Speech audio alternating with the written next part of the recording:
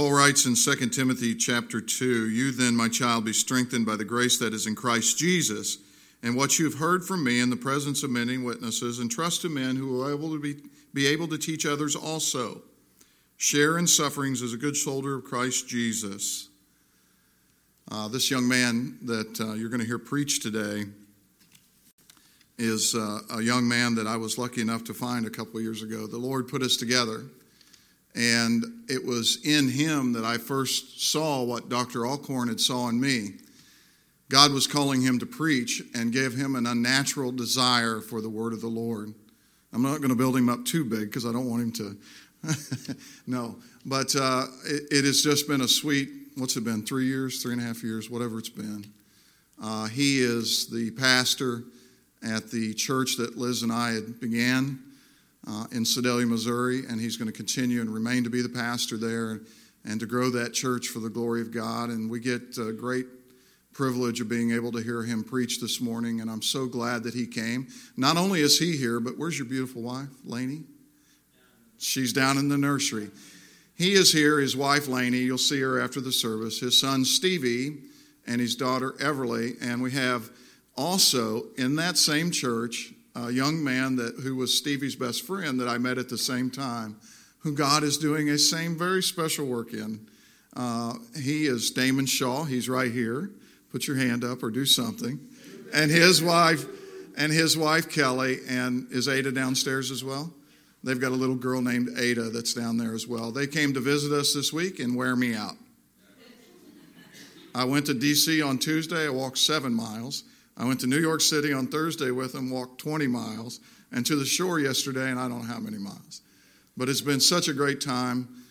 We haven't been able to see them since we left Missouri. And I'm so glad he got to come today to be able to preach for us. So we have Stevie McAdams preaching for us this morning.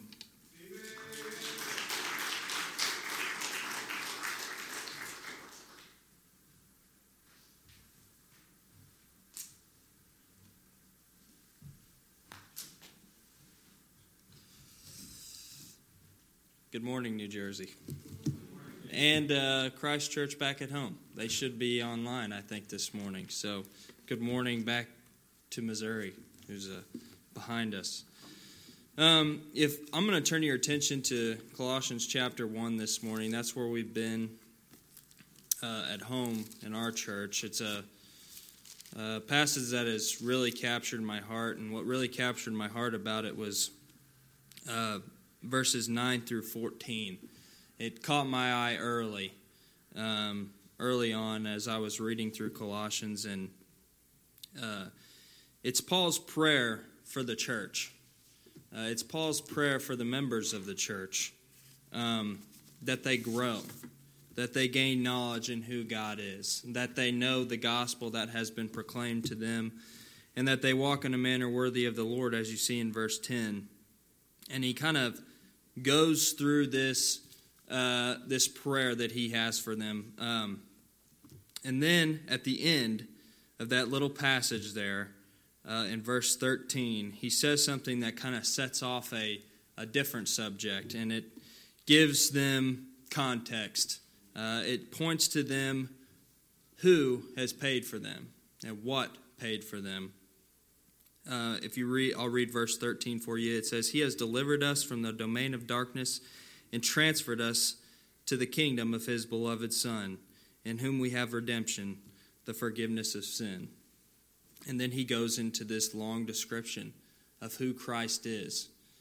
And then the verses that I'm going to focus on today, verses 21 through 23, and I'll read them for you and then we'll pray, says, "And you, who were once alienated and hostile in mind, doing evil deeds, He has now reconciled in His body of flesh by His death, in order to present you holy and blameless and above reproach before Him. If indeed you continue in the faith, stable and steadfast, not shifting from the hope of the gospel that you heard, which has been proclaimed in all creation under heaven, and of which I, Paul, became a minister." Let's go to the Lord in prayer.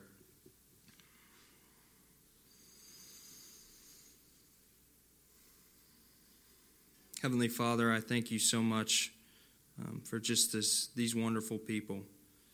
It is the very truths of these verses lived out. Your word goes forth. The gospel goes forth and saves people all throughout the world, in Missouri, in New Jersey, everywhere, Father, just as your Son said it would. Father, I pray this morning that I can preach Christ and preach Christ crucified and nothing else.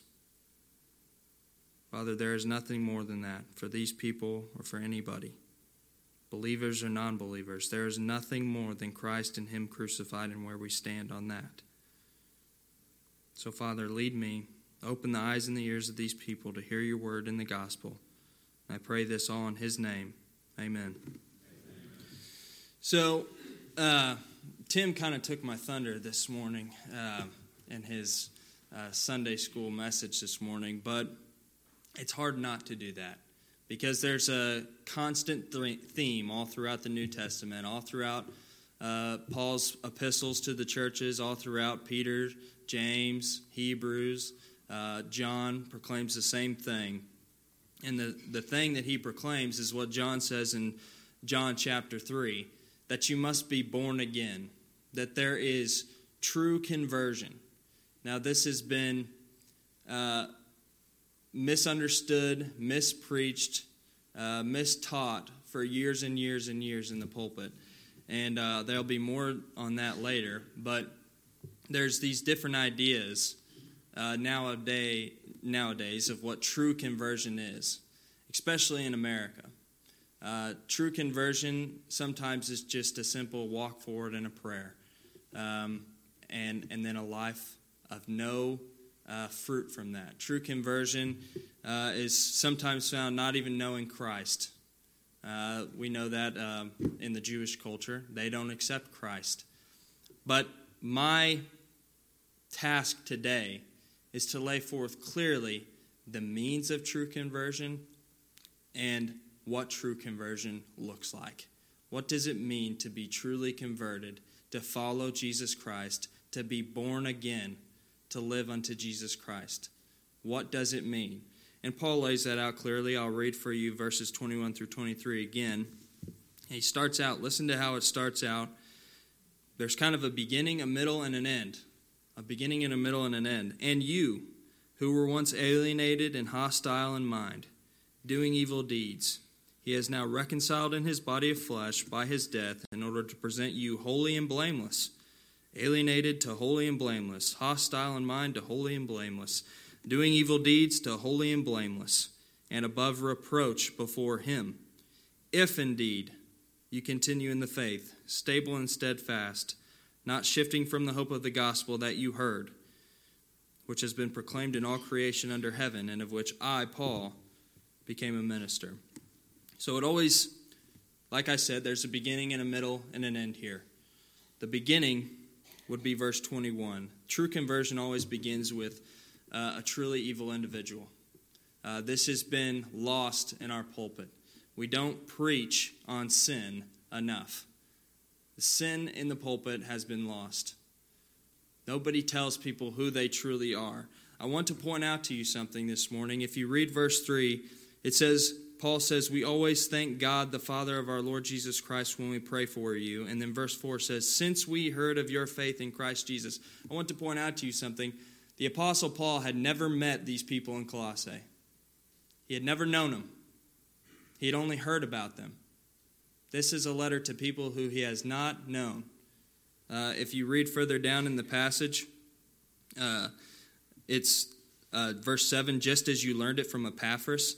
The context there is that Epaphras likely heard the gospel from the Apostle Paul in Asia, and then Epaphras took it back to Colossae and proclaimed it there, and the people there heard the gospel and put faith in Jesus Christ. And then he went to other communities, and they went to other communities and proclaimed the gospel, and people heard and placed faith in Jesus Christ. But the Apostle Paul had not met these people, but there is one thing that he can say with absolute authority and certainty about these people, and that's verse 21.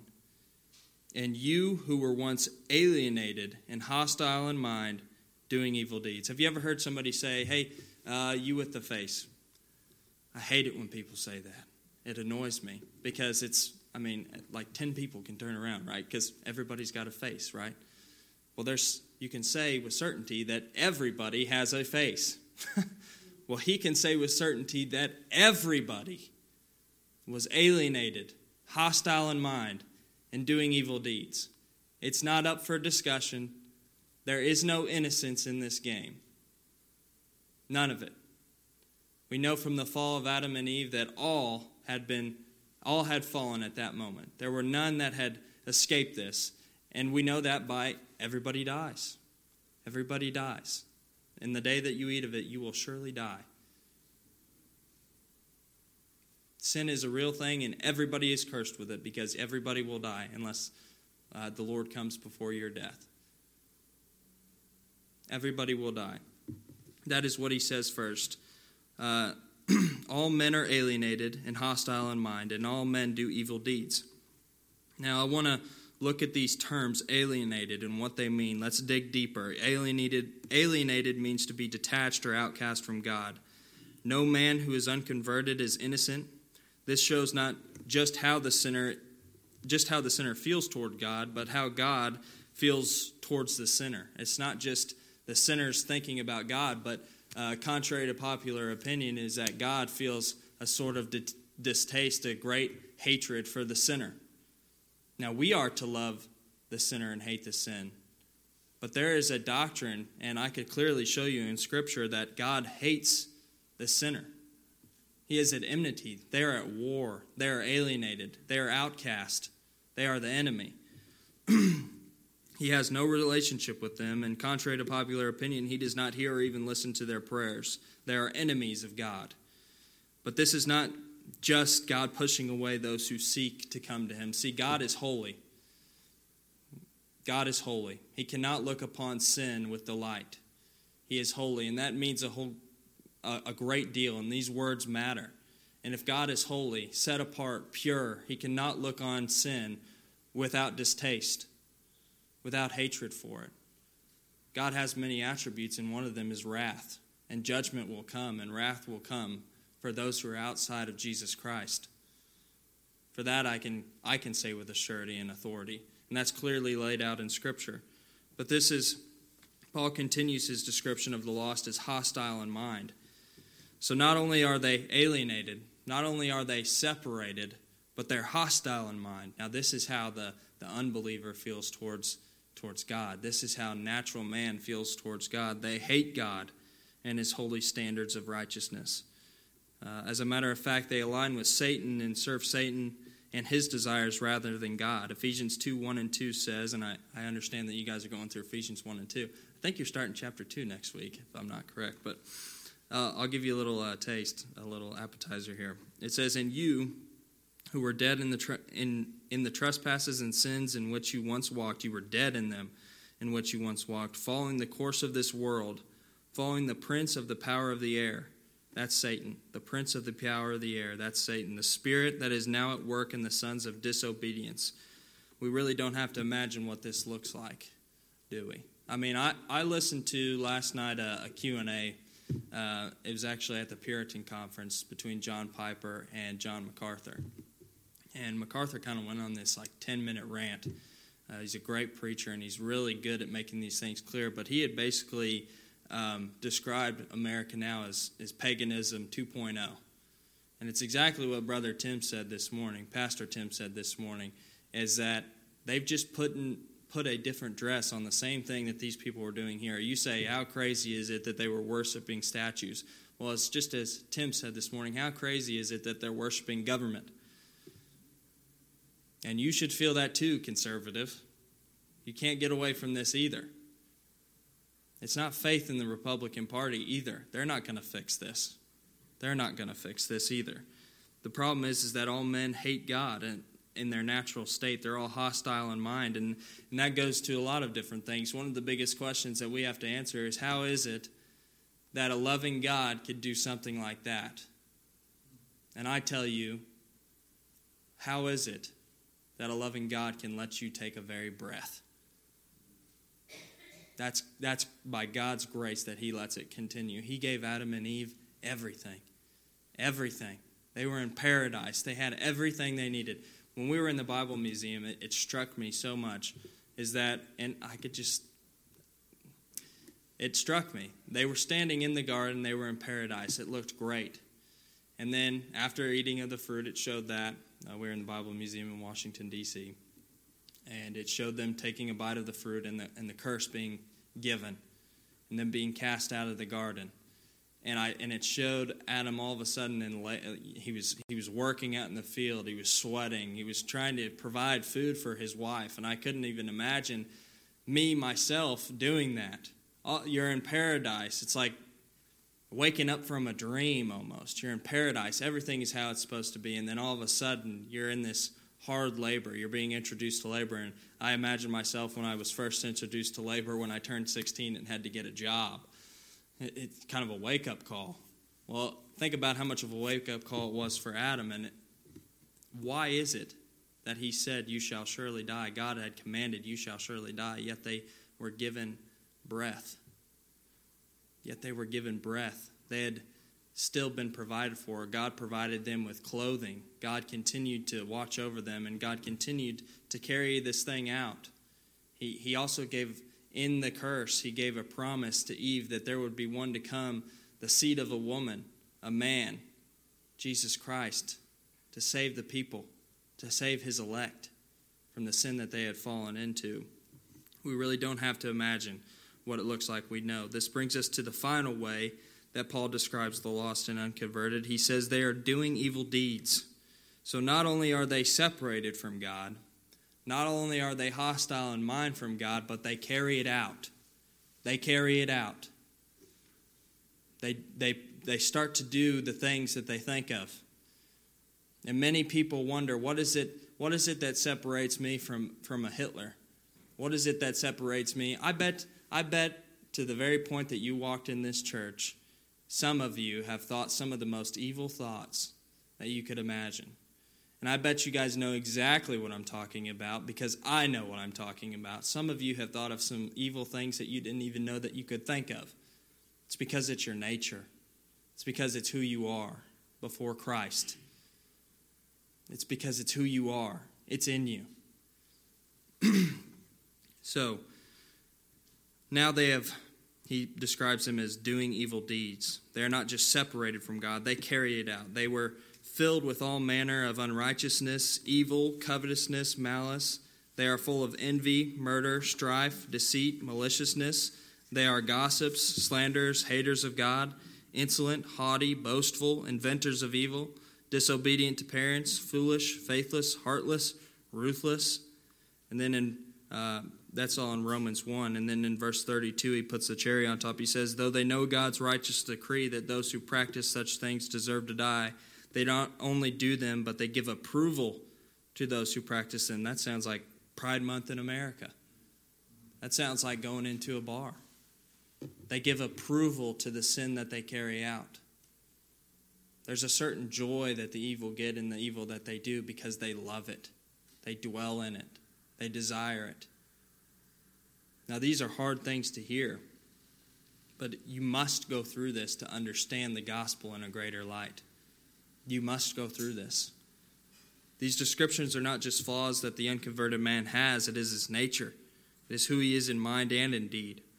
And it does not matter how they look to the outside world. Look at the Pharisees. Look at how they looked to the outside world at that time. They were the religious leaders. But Jesus, knowing their heart, knew that they were evil as evil could be. They used the word of God to gain power and to do evil and to steal. It does not matter how you look to the outside world. It matters who God says you are. And God clearly lays out in Scripture who they are. They were so close yet so alienated and hostile in mind, and they carried out their evil deeds. Now, this is all basically a description of how much they cost. How much do they cost? See, because the doctrine of God being holy still applies. And how can a evil people be reconciled to a holy God?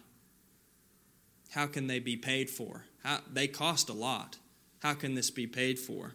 Paul's statement continues in verse 22 with the heart of the gospel. He says, he has now reconciled in his body of flesh by his death in order to present you holy and blameless and above reproach before him.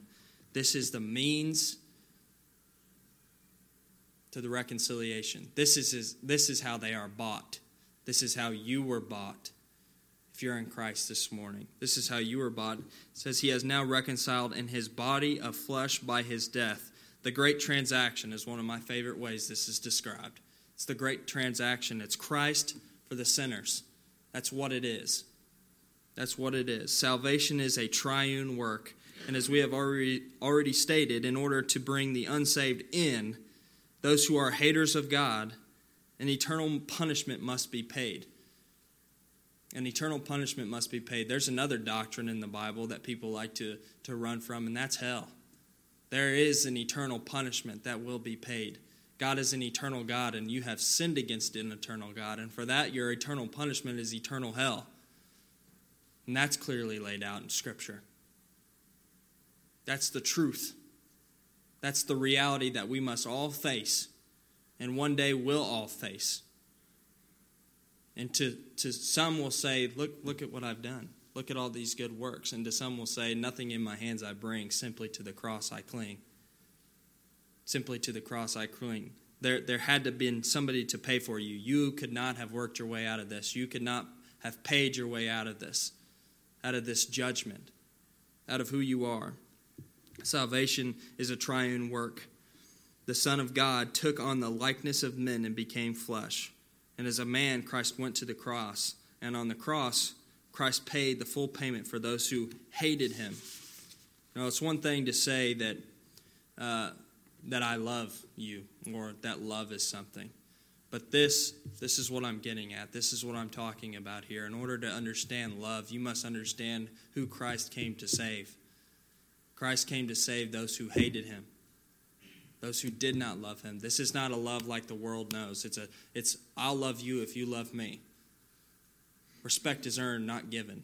No, this is Christ giving love to those who did not love him. This is a one-way love. It's an agape love. It's a divine love. This is a divine love. You must understand these truths in order to understand this love. He suffered alienation from God. This is why he cried out, my God, why have you forsaken me?" in Matthew 27, verse 46. He suffered the hatred and wrath of God for sin. Isaiah 53:10 says it was the will of the Lord to crush him. And Isaiah 53:5 says he was pierced for our transgressions. He was crushed for our iniquities. When Christ prayed in the garden and he was sweating blood, there's many different understandings of what this passage means. There's many different thoughts of what this is about. But it says, he said, "My Father, if it be possible, let this cup pass from me." He was not sweating blood because he was afraid of some nails. He was not sweating blood because he was afraid of some nails and what the Romans and the Jews were going to do to him. That was not the suffering of the cross. The suffering on the cross was he was sweating blood because that cup represents all of God's hatred and wrath for sin, and Christ drank every drop. The price had to be paid in full. It couldn't be halfway paid. It had to be paid in full, all of it. Now, it would have been one thing to say that Christ had saved us. Maybe we only had to go to hell for 1,000 years, for 50 years, for 30 minutes. But Christ paid it all. We receive glory and honor. We become like Christ. There is no hell for us. There is no hell for us because of who paid the price. You want to know how great Christ is? Look what he did. Look at what he accomplished in the cross. You want to know how much God hates sin? Look at who he sent. You want to know how much God hates sin? Look who had to pay for it. You want to know how much he loves you? Look who he sent. These things all work together. All of God's attributes come together at the cross. They all come together at the cross. Christ suffered a violent death on the cross by the Father in order to reconcile those who were enemies of God to God. Which brings us to the result of our reconciliation. Christ died in order to present you holy and blameless and above reproach before him. The Father, verse 22b. Holy means to be separated from sin in the world and to be separated and set apart unto God. Blameless means without blemish, without sin. It is finished, as Christ said. You are no longer seen as a sinner. You are no longer seen with evil desire as who you are. You're no longer seen as evil because of Christ. We are no longer blemished and with sin and corruption. We have, and above reproach means to be beyond blemish. No one can accuse us of a single charge that will hold. Romans 8:33 says, "Who shall bring any charge against God's elect?" It's a rhetorical question. It is God who justifies. This is how God currently sees us in Christ, as if we are already glorified. The blood of the Lamb covers us, therefore we are no longer condemned. We are truly converted through Christ's death and resurrection, to go back to the title of my message, because what Paul is going through in verses 15 through 20, he lays out who Christ is, and basically what he's saying, if he has died for you on the cross, then you are justified indeed. If it is Christ who has died for you, if it were somebody else, it would not have saved you. But since it was Christ, you are justified indeed. It has been paid in full. Christ, Christ, Christ. Apart from Christ, we're nothing. We have nothing. But because of Christ, we have been given everything. We have been given everything. This is how God currently sees you, and that's the truth of the cross. Our sin was imputed to Christ. He bore the penalty for the sin. Christ's righteous life, his perfect life that he led. Because it's just one thing you have to understand. It's not just forgiveness of sin that gets you into heaven. You have to be above reproach. You have to be beyond that. You have to be righteous. You don't just get to be even and make it neutral. There is no neutrality in this. You have to be above reproach. Something that none of us could accomplish, but Christ did. If we only needed Christ for forgiveness of sin, he would have came down and died on the cross and gone back up. But he had to live a righteous and worthy life. When God said, "This is my beloved Son in whom I am well pleased," that has been imputed to us. Just as he clothed Adam and Eve in the garden with They covered themselves. They covered themselves in their own righteousness, leaves that would wither, that would fall away. But God clothed them with animal skin, something that won't fall away, something that won't tear, that won't break away like they had. The righteousness that he provides. And in the same way, he provided the righteousness through his Son. So our sins were imputed to him, and his righteousness was imputed to us so that we can be clothed in Christ's righteousness. He accomplished it all. He accomplished it all. But finally, Paul sums up this passage by giving us the evidence of true conversion. So there's this side of it. There's verses 21 and 22. If you are truly converted, it has been done by this, Christ and Christ alone. Christ is the one who reconciled you to the Father. Now he gives another if. In verse 23, if indeed you continue in the faith, stable and steadfast, not shifting from the hope of the gospel that you heard. That's a big if, isn't it? This is the other part. The other part is that there's many people who sit in churches. There's many people who claim to know Christ. There's many people who say they believe in God. And they're unsaved. They're unsaved. They don't know God. They're still alienated and hostile in mind, doing evil deeds. And that has been lost in our pulpit. Because, one thing that I was talking to Brother Tim about was there's many churches with many people in them. And you go to them and you listen to their sermons and they seem a little watered down. And there's many people that, I just heard about a church back home when it was taught that if you didn't believe in God, that you were going to hell, that there was punishment for it, and it about caused World War III. In a Baptist church. In a Baptist church. Okay?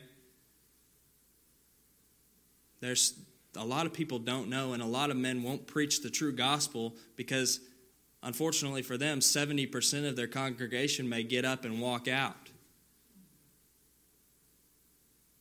But there is truth. It's all throughout Scripture. Paul lays it out clearly. If you continue in the faith, stable and steadfast.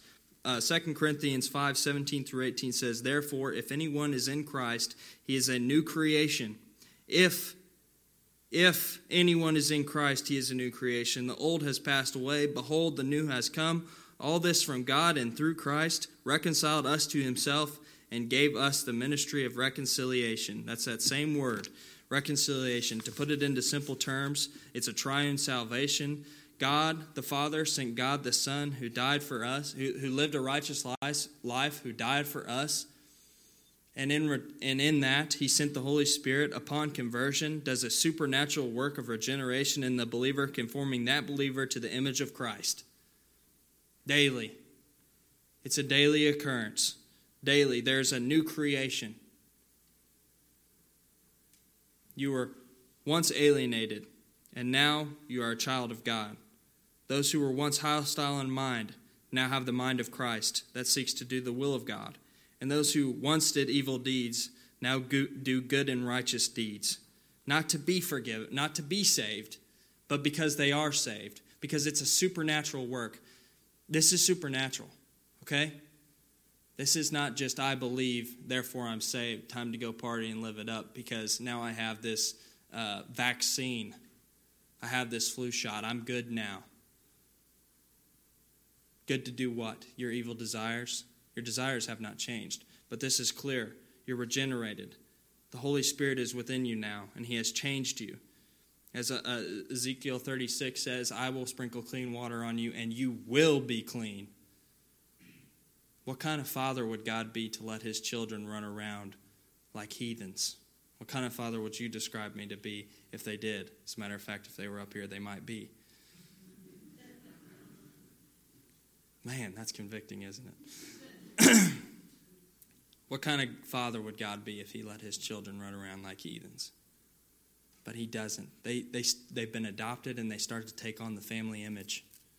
And if you're saved here this morning, you know exactly what I'm talking about. They desire God's word.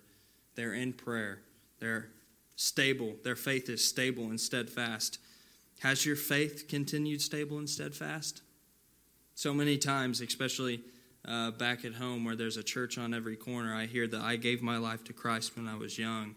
And then as time went on, and I went through a rough patch when I was in my teens and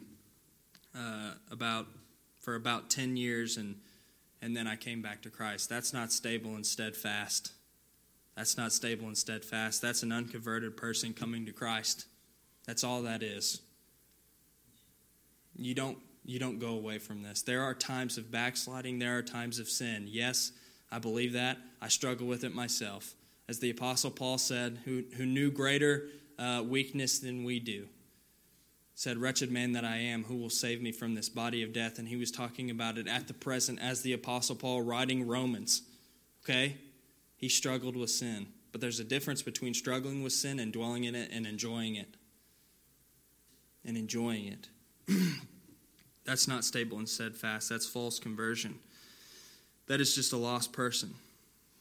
Some are just way more obvious than others. 1 John 2:19, as I talked about earlier, it makes it clear they went out from us, but they were not of us. For if they had been of us, they would have continued with us. Back in my hometown, where I grew up in California, I would say, Kelly could probably attest to this because we went to the same youth group, but I would say 90%, and I wouldn't, I'm not afraid of saying that, 90% of the kids who attended youth group, and it was a large youth group, many of them went off to universities. Many of them went off in their lives. They were the leaders of the youth group, trust me when I tell you that. And now they're atheists. That's not losing salvation, that's never having it. And they filled a gym every Wednesday night with unconverted people. And they didn't proclaim a true gospel. They didn't preach on sin. They didn't preach on true regeneration of the heart. There's always a cool story and some laughs and great songs. They had to keep them in there. Finally, I will end by saying true conversion stands firm on the gospel of Jesus Christ. Paul says, not shifting from the hope of the gospel that you heard. We cannot put our hope in anything but Christ. The gospel that Paul preached is grace alone, through faith alone, in Christ alone. If you shift from that gospel to a gospel of good works, you are a false convert. If you shift from hope in the gospel of Jesus Christ to money, you are a false convert. If you shift from the gospel of Jesus Christ to the Republican Party, you are a false convert.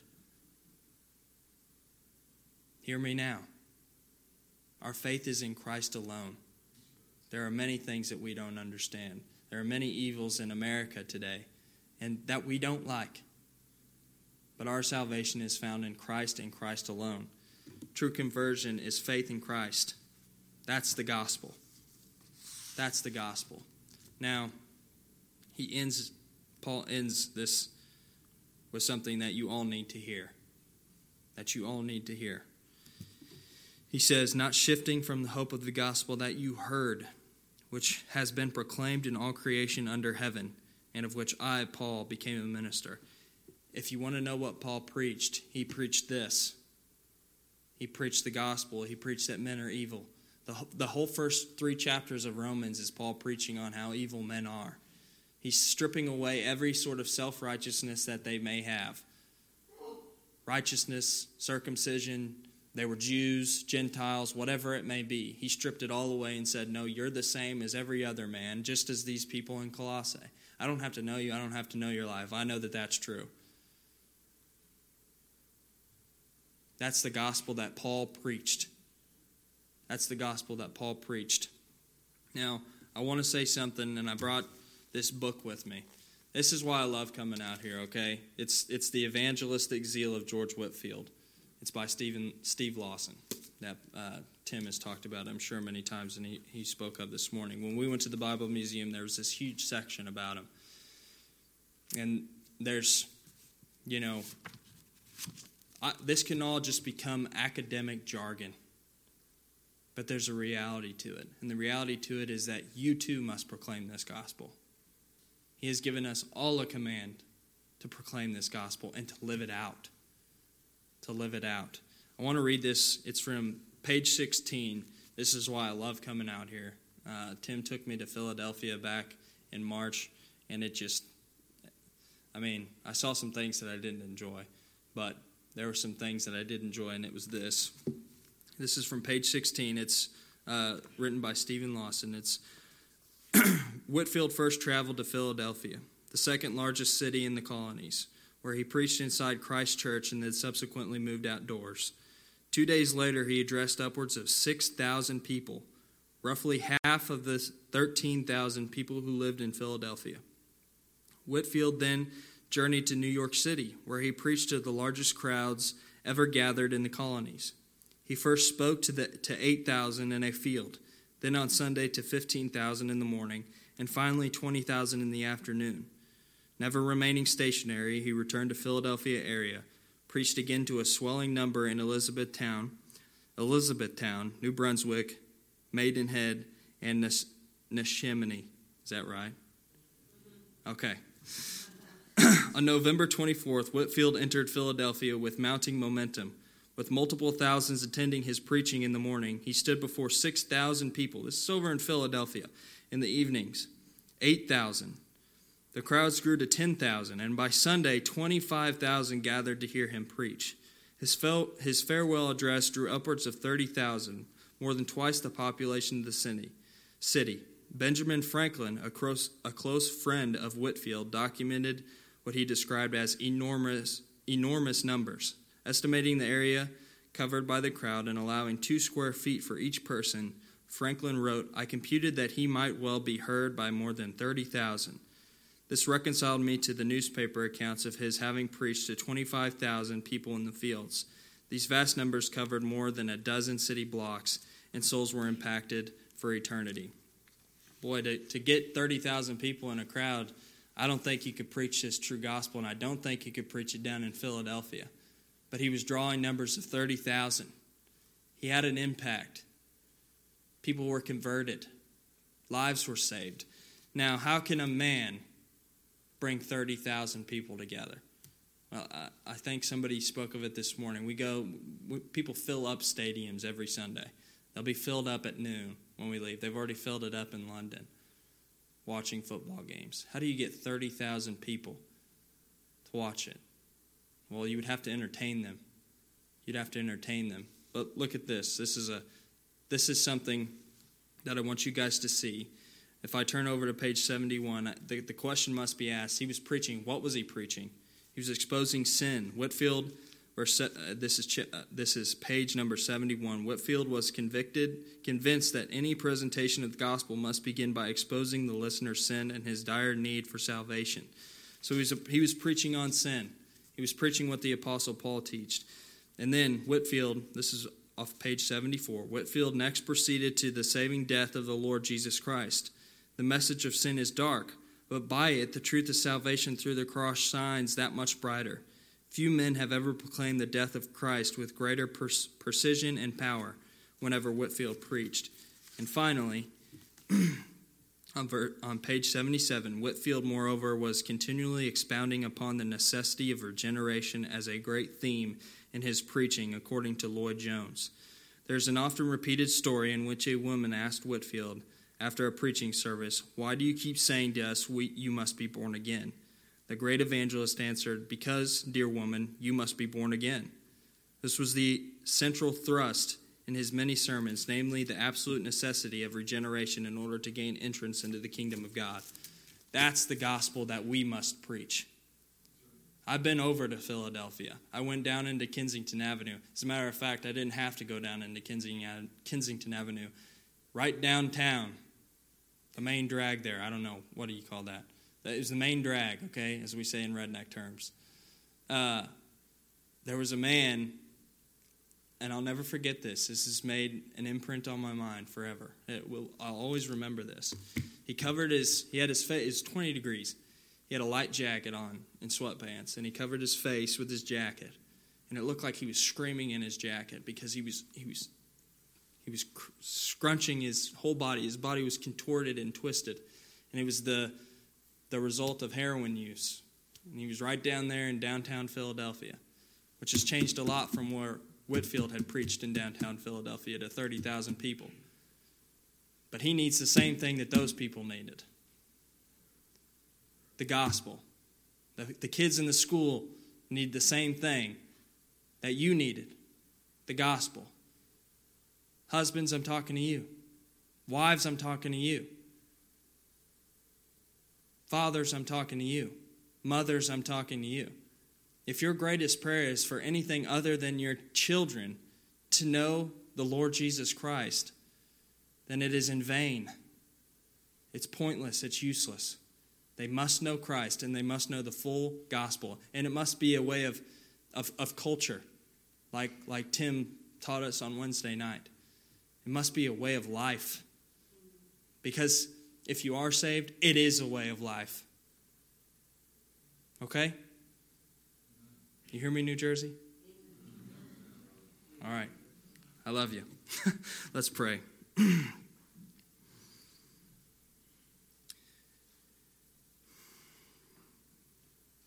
Heavenly Father, I pray for this gospel to be proclaimed throughout all the nations, to all the peoples. I long for the days we read this morning for every knee to bow and everybody to proclaim Jesus Christ is Lord. Hear my prayer this morning, Father. Do a work amongst these people. Do a work amongst this community. May it be ever on their lips. Christ, Christ, Christ, and Christ alone. There is nothing else for us. Thank you, Father, for this grace, for your love. See none better than through the cross. And it is in Christ's name that I pray. Amen.